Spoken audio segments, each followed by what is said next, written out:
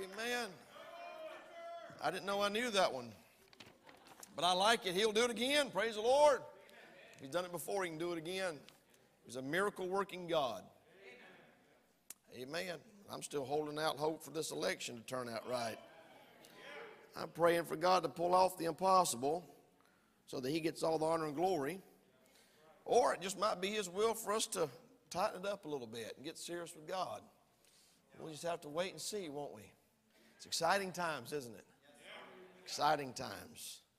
Acts 2, Acts chapter number 2. Anybody a little bit cool? If you're a little bit cool, raise your hand. Oh, that's... Putting both hands up don't help, Marcus. Everybody comfortable? If you're comfortable, raise your hand. Oh, we'll leave it like it is then. I don't know. I've got a draft coming from somewhere over here. You feel it? It feels like somebody left the door open up here. I'll warm up here in a minute. If y'all holler amen while I'm preaching, I'll work up a sweat. Acts 2. Acts 2. Are you there? Stand up and stretch your legs for just a second. Let you rest them for a minute. Acts 2, verse number 41. Then they that gladly received His word were baptized. The same day there were added unto them about 3,000 souls. And they continued steadfastly in the apostles' doctrine and fellowship, and in the breaking of bread and in prayers. And fear came upon every soul. And many wonders and signs were done by the apostles. And all that believed were together, and had all things common, and sold their possessions and goods, and parted them to all men as every man had need. And they, continuing daily with one accord in the temple, and breaking bread from house to house, did eat their meat with gladness and singleness of heart, praising God and having favor with all the people. And the Lord added to the church daily such as should be saved. Lord, help us now tonight as we dig into the Scriptures. I pray that you'd challenge and stir, encourage our hearts from your word. In Jesus' name, amen. You can be seated. I don't know way to turn this cold air off up here on this platform for me, Brother James. I appreciate it. We're going to back up just for a second, do a quick review. We started a few weeks ago looking at God's prototype of the local church.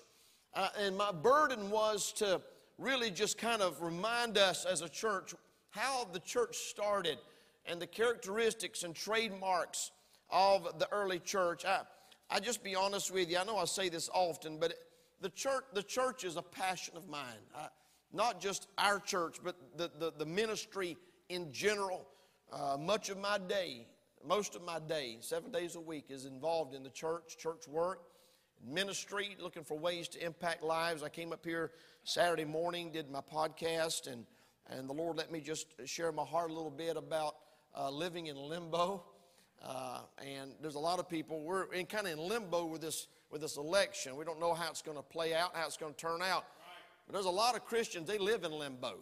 Because everybody looking at them has no idea where they're going and what they're about to do. They just, a lot of uncertainty in their testimony. And the children of Israel spent 40 years wandering around in the wilderness, in between where they were saved from and where they were supposed to end up. I mean, you're talking about limbo.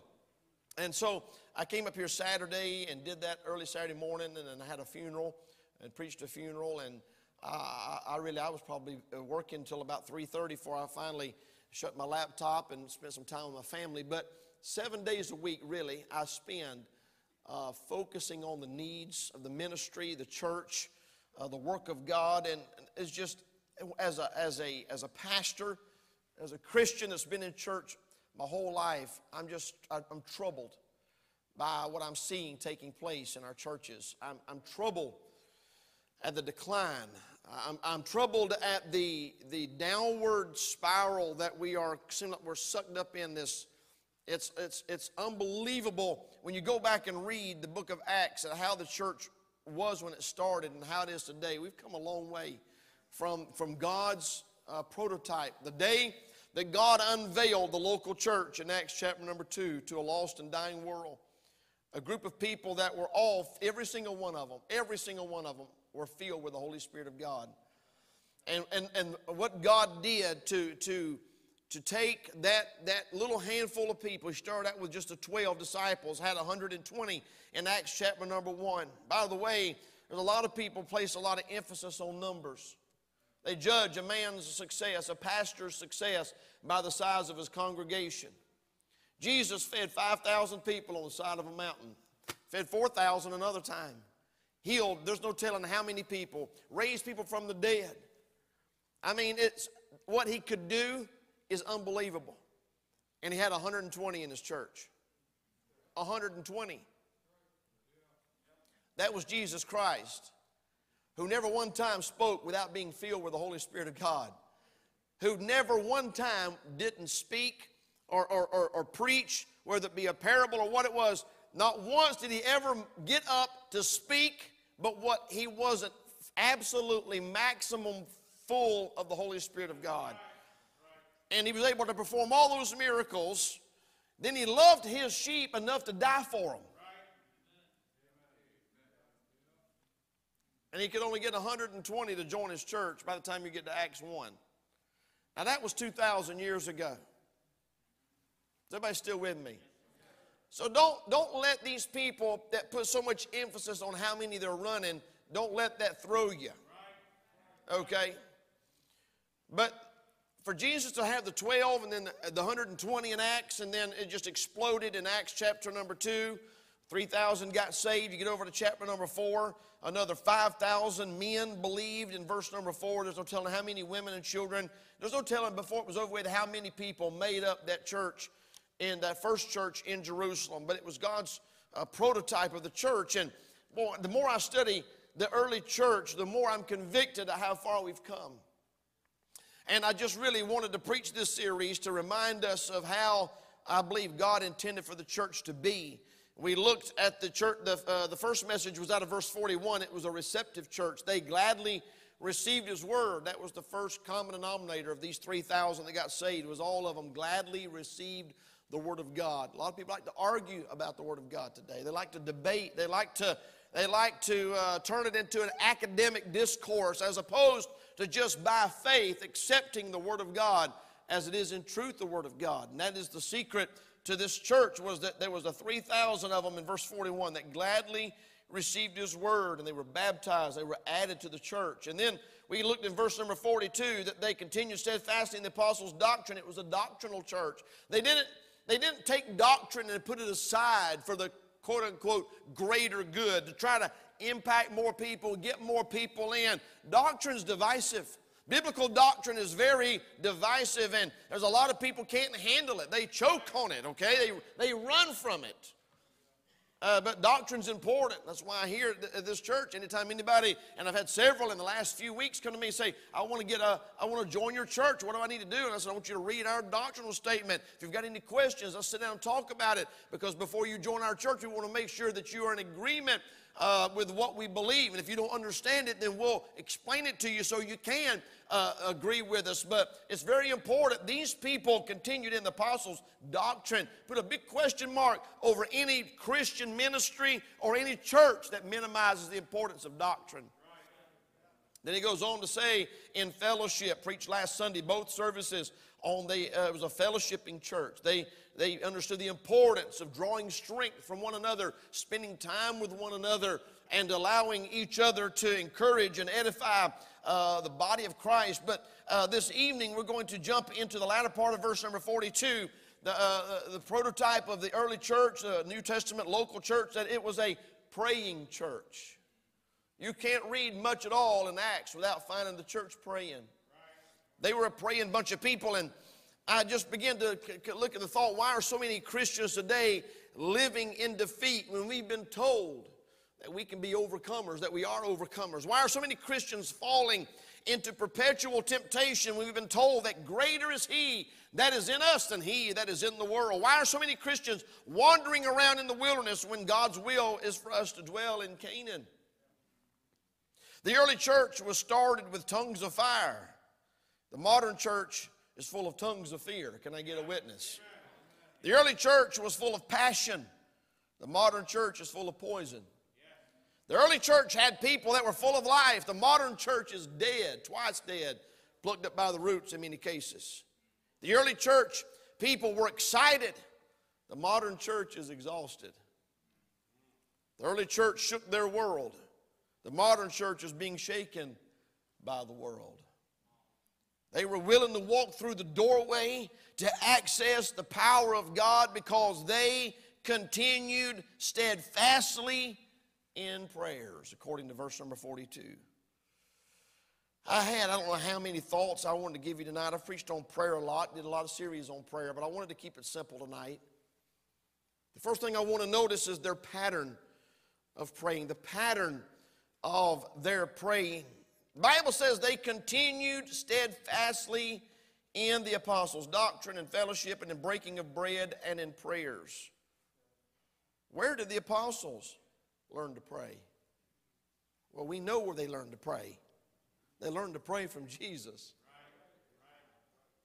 They had been taught the importance of prayer and how to pray by none other than the Lord Jesus Christ. In Luke chapter number 11, in verse number 1, the Bible says it came to pass that as he was praying, talking about Jesus, in a certain place, when he ceased, one of his disciples said unto him, Lord, teach us to pray, as John also taught his disciples. Could you imagine what it must have been like to hear Jesus pray?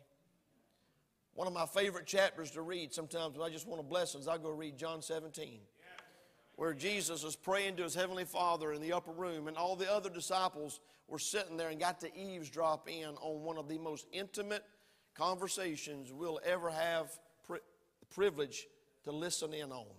I'm talking about the richness of Jesus talking to his heavenly Father, the intimacy that he had.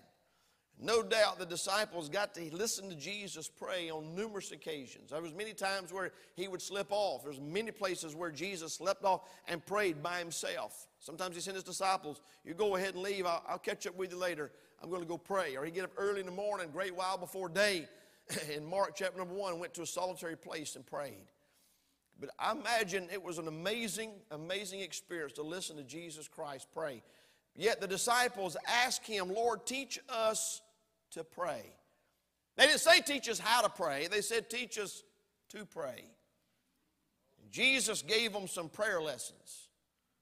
God in the flesh gave them some one-on-one instruction on how to pray. And I believe somewhere along the way it took. It took a while. In fact, in Mark chapter number 14, Jesus said, watch ye and pray lest ye enter into temptation. The spirit truly is ready, but the flesh is weak. I remember in the Garden of Gethsemane, Jesus went up, took his disciples, and he took Peter, James, and John. They went a little further. And he left them, and then he went a little further, and he began to pray. And 3 times he went back and found them sleeping. And I don't know how many times I've read that story. I don't know how many times I've alluded to it in preaching. I don't know how many times I've preached from it. And I have to be careful that I don't get super spiritual with these guys, because it was late at night. They were tired. And I've been tired at night too and didn't feel like praying. Can I get a witness? In fact, I've gone to pray at night and went to sleep praying. I went to sleep a couple times. I was praying in a chair and went to sleep in the chair and woke up and didn't know where I was at. I'm talking about down kneeling in the chair. I had to get up and get in the bed. But the truth of the matter is they learned how to pray. They learned the importance of prayer from Jesus. Remember when the disciples were confronted in the story of the Mount of Transfiguration by the man that had the son. He was trying to get some help for his son, and Jesus and Peter, James, and John came down from the Mount of Transfiguration. This man came up to Jesus and he said, my son needs help. My son's possessed. I need somebody to help. I went to your disciples and they couldn't help him. No doubt they were embarrassed. They were ashamed. In fact, the Bible says later, when they got off by themselves, they asked Jesus, said, why couldn't we help that man's little boy? And Jesus said, this kind goeth out only by prayer and fasting. They learned the importance of prayer from none other than the Lord Jesus Christ. And they carried that emphasis on praying right on through into the book of Acts. And I thought about this evening. If Jesus needed to pray and the disciples needed to pray, how much more do you and I need to pray? If Jesus, with all that he had going on, I mean, he was basically traveling with 12 people, pretty much with them 24/7.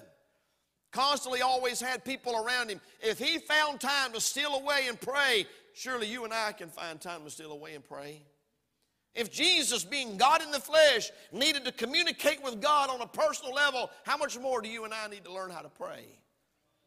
You see, the pattern of their praying was none other than the Lord Jesus Christ. We'll never be able to impact the world or reach our family, reach those around us if we don't learn how to pray. And I'm grateful here at Calvary Baptist Church. I feel like we've made some great strides in becoming a praying church. But not for 1 second do I think we need to take it easy, kick back. I think we need to press forward and move forward and gain new ground. And Brother Rolf is our prayer ministry director. Brother Gross is the assistant director. And we've been knocking around some more ideas of ways we can expand our existing prayer ministry. We're going to just continue to do that and keep adding different layers and aspects and opportunities for you to pray. But never minimize the importance of praying. If Jesus needed to pray, we need to pray. They, in the early church, were a praying church. We see the pattern of their praying. Secondly, we see the place of their praying. Many times we get the idea that you have to pray in a certain place at a certain time or it don't count. Truth is, we're supposed to pray without ceasing. We're supposed to pray all the time. We're supposed to live in a perpetual state of prayer. There should always be a prayer right on the edge of our lips, on the tip of our tongue, that we can just pray and talk to God and just pick up where we left off throughout the day. Many times when I'm praying, I just kind of pick up where I left off. And it's just, you don't have to start every single prayer out the same way. And our dear kind Heavenly Father, as we come to you today, you don't have to do that. Right. Our family has a group chat on our text messages. We text each other throughout the day, little things, and we just kind of keep it going throughout the day. Go a little while, and then boom, something will pop up.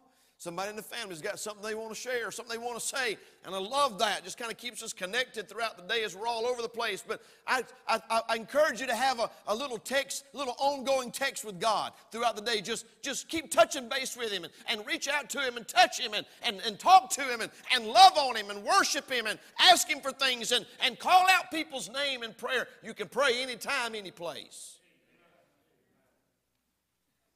I was looking at the places they prayed. Look with me in Acts chapter number 1. Acts chapter number 1.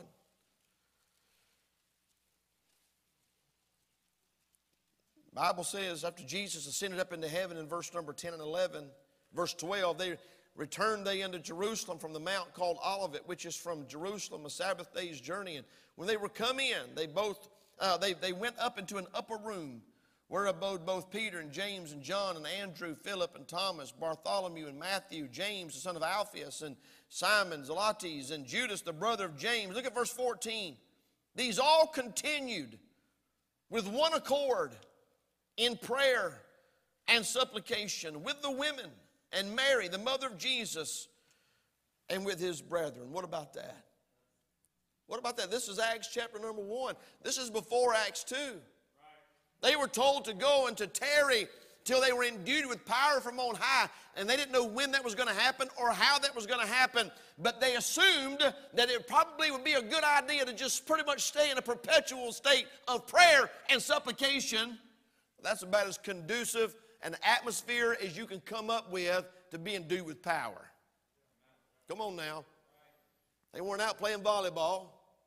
We've got a nice volleyball court here outside. We got 2 professional sand volleyball courts. They weren't playing volleyball. They weren't playing basketball. They weren't out on the soccer field playing kickball. They were gathered together in one place, praying and continuing in prayer and supplication, waiting for the Holy Spirit to fill them so they could fulfill the Great Commission. They prayed all together in the upper room in Acts 1:14.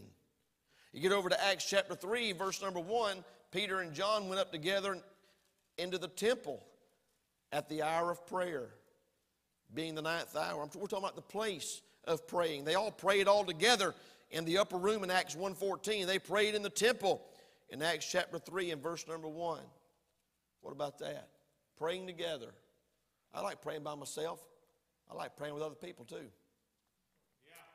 I like praying with God's people. I like every morning when we have staff meeting, and we always close out in time of prayer. I enjoy that. I like praying with people. I like just grab somebody and have prayer with them. Something about it. It's hard to explain. It just builds up your spiritual man. It builds up your courage and your boldness. It builds a great bond and a relationship. They prayed together. Peter and John, I can see them now, going up to the temple to pray. You want to go with me? Yeah, let's go. They went up to the temple. The hour of prayer. In Acts chapter 4, verse number 31, the Bible says they all prayed in their own company. After they were let go in verse 23, I'm in chapter 4. Just stay with me. Chapter 4, verse 23, and being let go, they went to their own company. They all got back together again. Their own company. That'd make a good message right there, wouldn't it? Who's your company? They went to their own company. By the way, God's people has their own company. And it's different from the world's company. Should have got on that message on fellowship.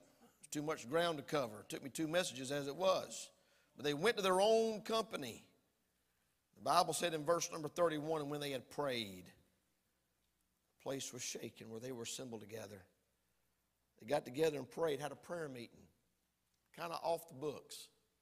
Wasn't scheduled. It's just they had an immediate need. They just all got together and prayed. I like it. Look at chapter 9. Look over at Acts chapter number 9. I know we're moving away from Acts 2, but stay with me. Acts chapter number 9. There's a story here about a woman, a certain disciple named Tabitha. They called her Dorcas. Verse number 36. The Bible's very clear in verse 37. It came to pass in those days that she was sick and died. Woman's dead. She's not in a coma. She's not out unconscious with a fever. The Bible says she died. They washed her and laid her in an upper chamber. They're getting ready to embalm this woman. They're getting ready to wrap her up and put her in a sepulcher somewhere. And the Bible tells us, for the sake of time, that Peter rose and went with them in verse number 39. The Bible says in verse 40, Peter put them all forth and kneeled down and prayed. What about that? He knelt down and prayed at somebody else's house, right next to their bed. You can pray anywhere. Keep your place. We're going to come back there in a minute. You get over to Acts chapter number 10 and verse number 9. Peter went up on the housetop to pray. He prayed up on the roof. Now, I've seen some of y'all's roofs. I wouldn't go up there and pray if I was you. You might fall and break your neck. Like old Eutychus, and then you're going to need somebody to come pray over you. But I'm saying they had the flat roofs back then. He went up to pray, and the Bible says it was about the 6th hour. In Acts chapter number 16, by the way, these ain't all the places. This is just some of the ones that I highlighted. In Acts chapter 16, verse 25, at midnight, Paul and Silas prayed. They're in jail. They're in prison. Praying at midnight. Can you do that? I guess so. They did. You get to Acts chapter 21. You get over to Acts chapter number 21 and verse number 5. The Bible says they all kneeled down on the shore and prayed. Brother Sasser, I guess you can pray just about anywhere. Huh? I believe child of God can get a hold of God anytime, any place.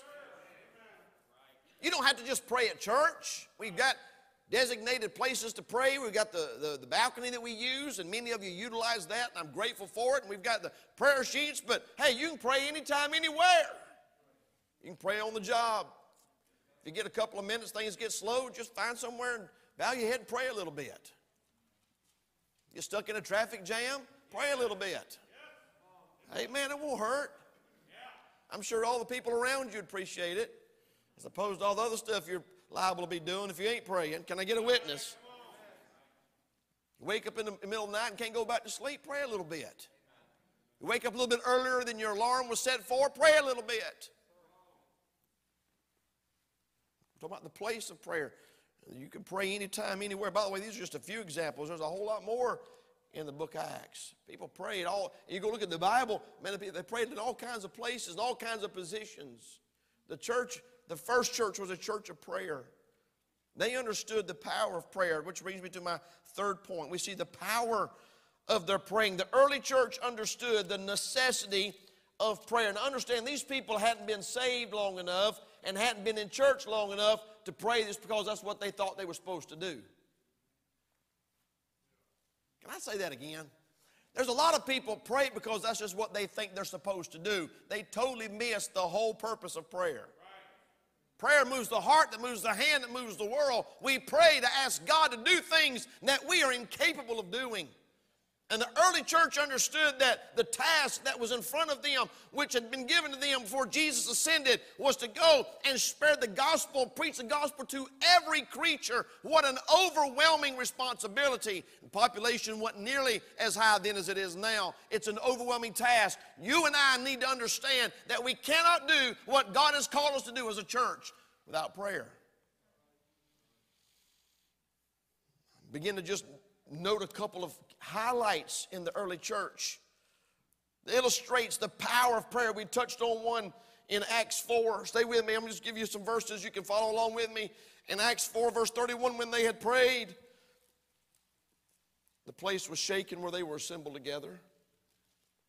Let me say this. I believe it's talking about a physical shaking. The same thing that happened at the Philippian jail. The place was shaken. There was an earthquake. The doors were open. Chains fell off. But can I say this? We don't need a physical shaking in our church today. In fact, I would prefer it not shake too much. We might get a chandelier on our head. But I'm a candidate for God shaking our church. I mean shaking us to the point that we're so unsettled out of our state of apathy and lethargic state that where everybody's looking around awake and alert and attentive. I'm telling you, prayer will shake a church quicker than anything. We think we have to have a revival. We think we have to call in some great preacher. We got to find some big name preacher, some big shot preacher, get him in here to preach 4, 5, 6, 7 times to have a revival. I'm going to tell you right now, our church could have a revival if everybody in here would just spend some time praying. I believe God could shake this church. We wouldn't have to have a message. We wouldn't have to have an evangelist to do it. I believe God can do it through prayer. Prayer shook the place. The Bible says they were all filled with the Holy Ghost and they spake the word of God with boldness. You know, God is shaking a church when people are spirit-filled and people are talking about the things of God. And they're not doing it with a shy, timid demeanor, but they're bold and courageous. I'm telling you, we need that in our churches today. Look over at Acts chapter number 6. We're talking about the power of praying. These men in the early church, they were so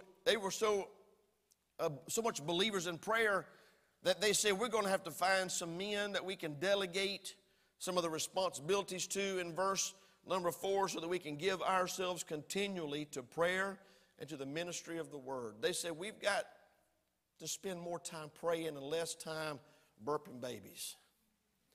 We got to spend more time praying and less time going out and checking on these widows. We need to find some people that we can delegate these tasks to so that we can spend time look at what it says, that we may give ourselves continually to prayer and to the ministry of the word.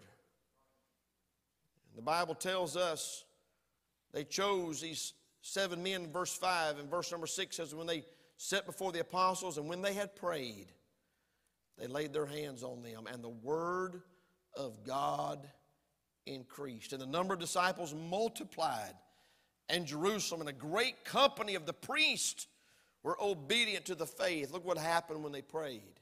Look what happened when they placed the proper emphasis on prayer. The church began to grow. The church exploded. The word of God increased. The number of disciples multiplied, the Bible says. Look at chapter 12. Turn over to Acts chapter number 12. Look what happens. Peter is in prison. They've already killed James, the brother of John, with a sword in chapter 12, verse 2. They apprehended Peter and put him in prison, verse 4. Delivered him to 4 quaternions of soldiers. That is 16 soldiers guarding one man. Kind of get the impression they were a bit intimidated. The Bible said in verse 5, Peter therefore was kept in prison, but prayer was made without ceasing of the church unto God for him. You get down to verse number 12, the Bible says that when he had considered the thing, he came to the house of Mary, the mother of John, whose surname was Mark, where many were gathered together praying. What happens when the early church prayed? Peter was delivered from prison through the power of prayer. There's no other explanation for it. The angel came in and smote him on the side. He got up, chains fell off, put on his garment, followed that angel right out those doors. Those doors down at Walmart, open by themselves, that was invented in Acts chapter number 12. It happened through prayer. They were praying. What else could they do? What else could they do? I know a lot of them didn't even believe when they were praying that God could do it. In fact, when Peter showed up, they said, Peter's outside, knock on the door. They said, you're crazy. Get back on your knees and pray for God to release Peter from prison. Rhoda said, but he's out front. They said, you're mad. We told you you're interrupting our prayer meeting. We're praying for God to get Peter out of prison. Now get back on your knees and pray for Peter to get out of prison. But he's out front knocking on the door. You're mad, they said. Imagine what God did when they were praying, didn't even have faith believing. Come on now, that helped the daylight side of me. Because there's been a few times I prayed, kind of had my fingers crossed behind my back, saying, Lord, please help this prayer work. Because I don't know what else to do. And I don't have the faith that I should have, but I know that prayer changes things. Prayer does change things. Chapter number 9, we just gave you this example. Back up a page or two. We just talked about Dorcas was sick and dead. Verse number 37, she died. They washed her body and laid her in the upper chamber. Peter come in verse number 40, kneeled down and prayed, and turning him to the body said, Tabitha, arise. And she opened her eyes, and when she saw Peter, she sat up. What about that? That's power and prayer right there now. I mean, she's 5 minutes away from being embalmed. They fixed to wrap her up with aloes and put her mummy in a sepulcher. And he gets down beside her and prays. Her body's done gotten cold. I think that encourages me. When everybody else doesn't give up, God can still do the impossible. Just remember that. And when she opened her eyes and she saw Peter, she sat up and he gave her his hand, lifted her up, and when he had called the saints and widows, presented her alive. And it was known throughout all Joppa, and many believed in the Lord. It came to pass that he tarried many days in Joppa with one Simon, a tanner. What about that?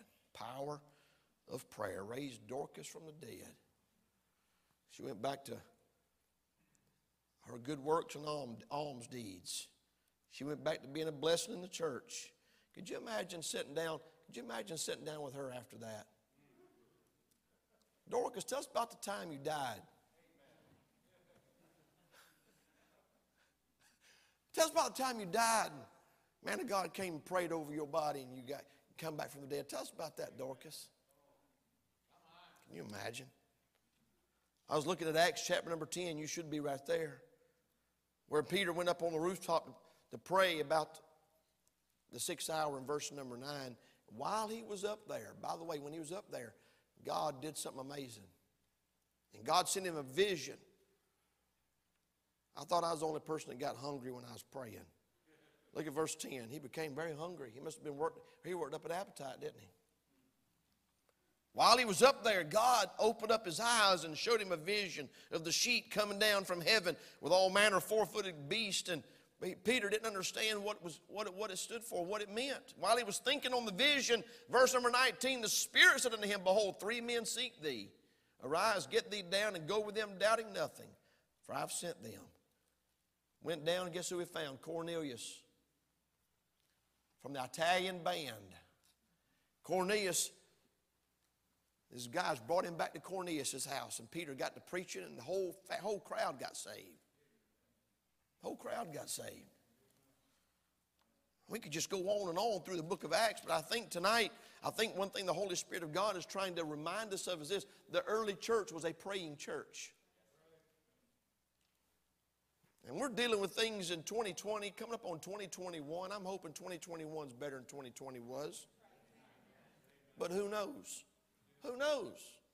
That just might have been a foretaste of glory divine. Who knows? It might be crazier this coming year than it was this year.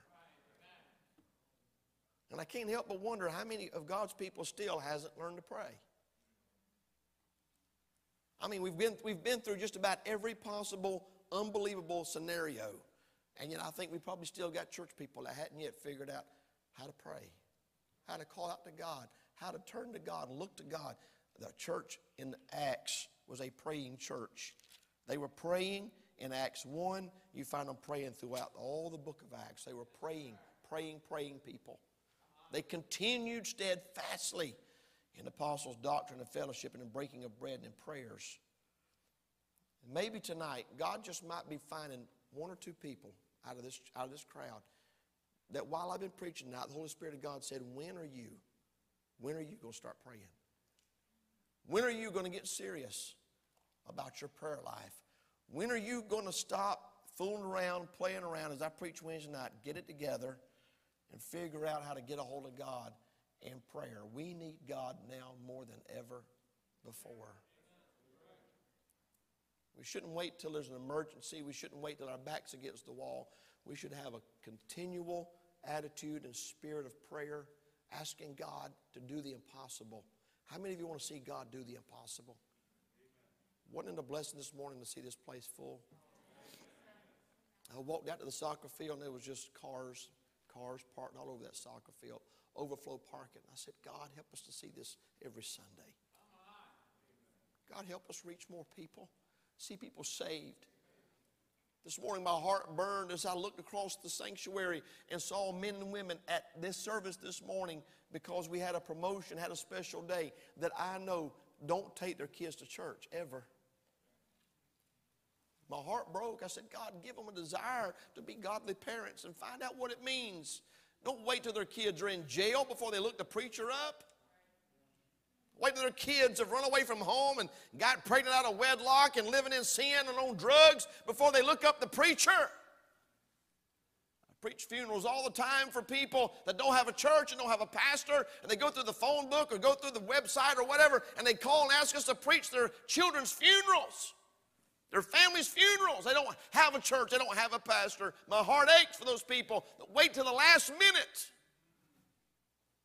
We got a lot of people, though, in our churches that are here every service. They really wait till the last minute to pray.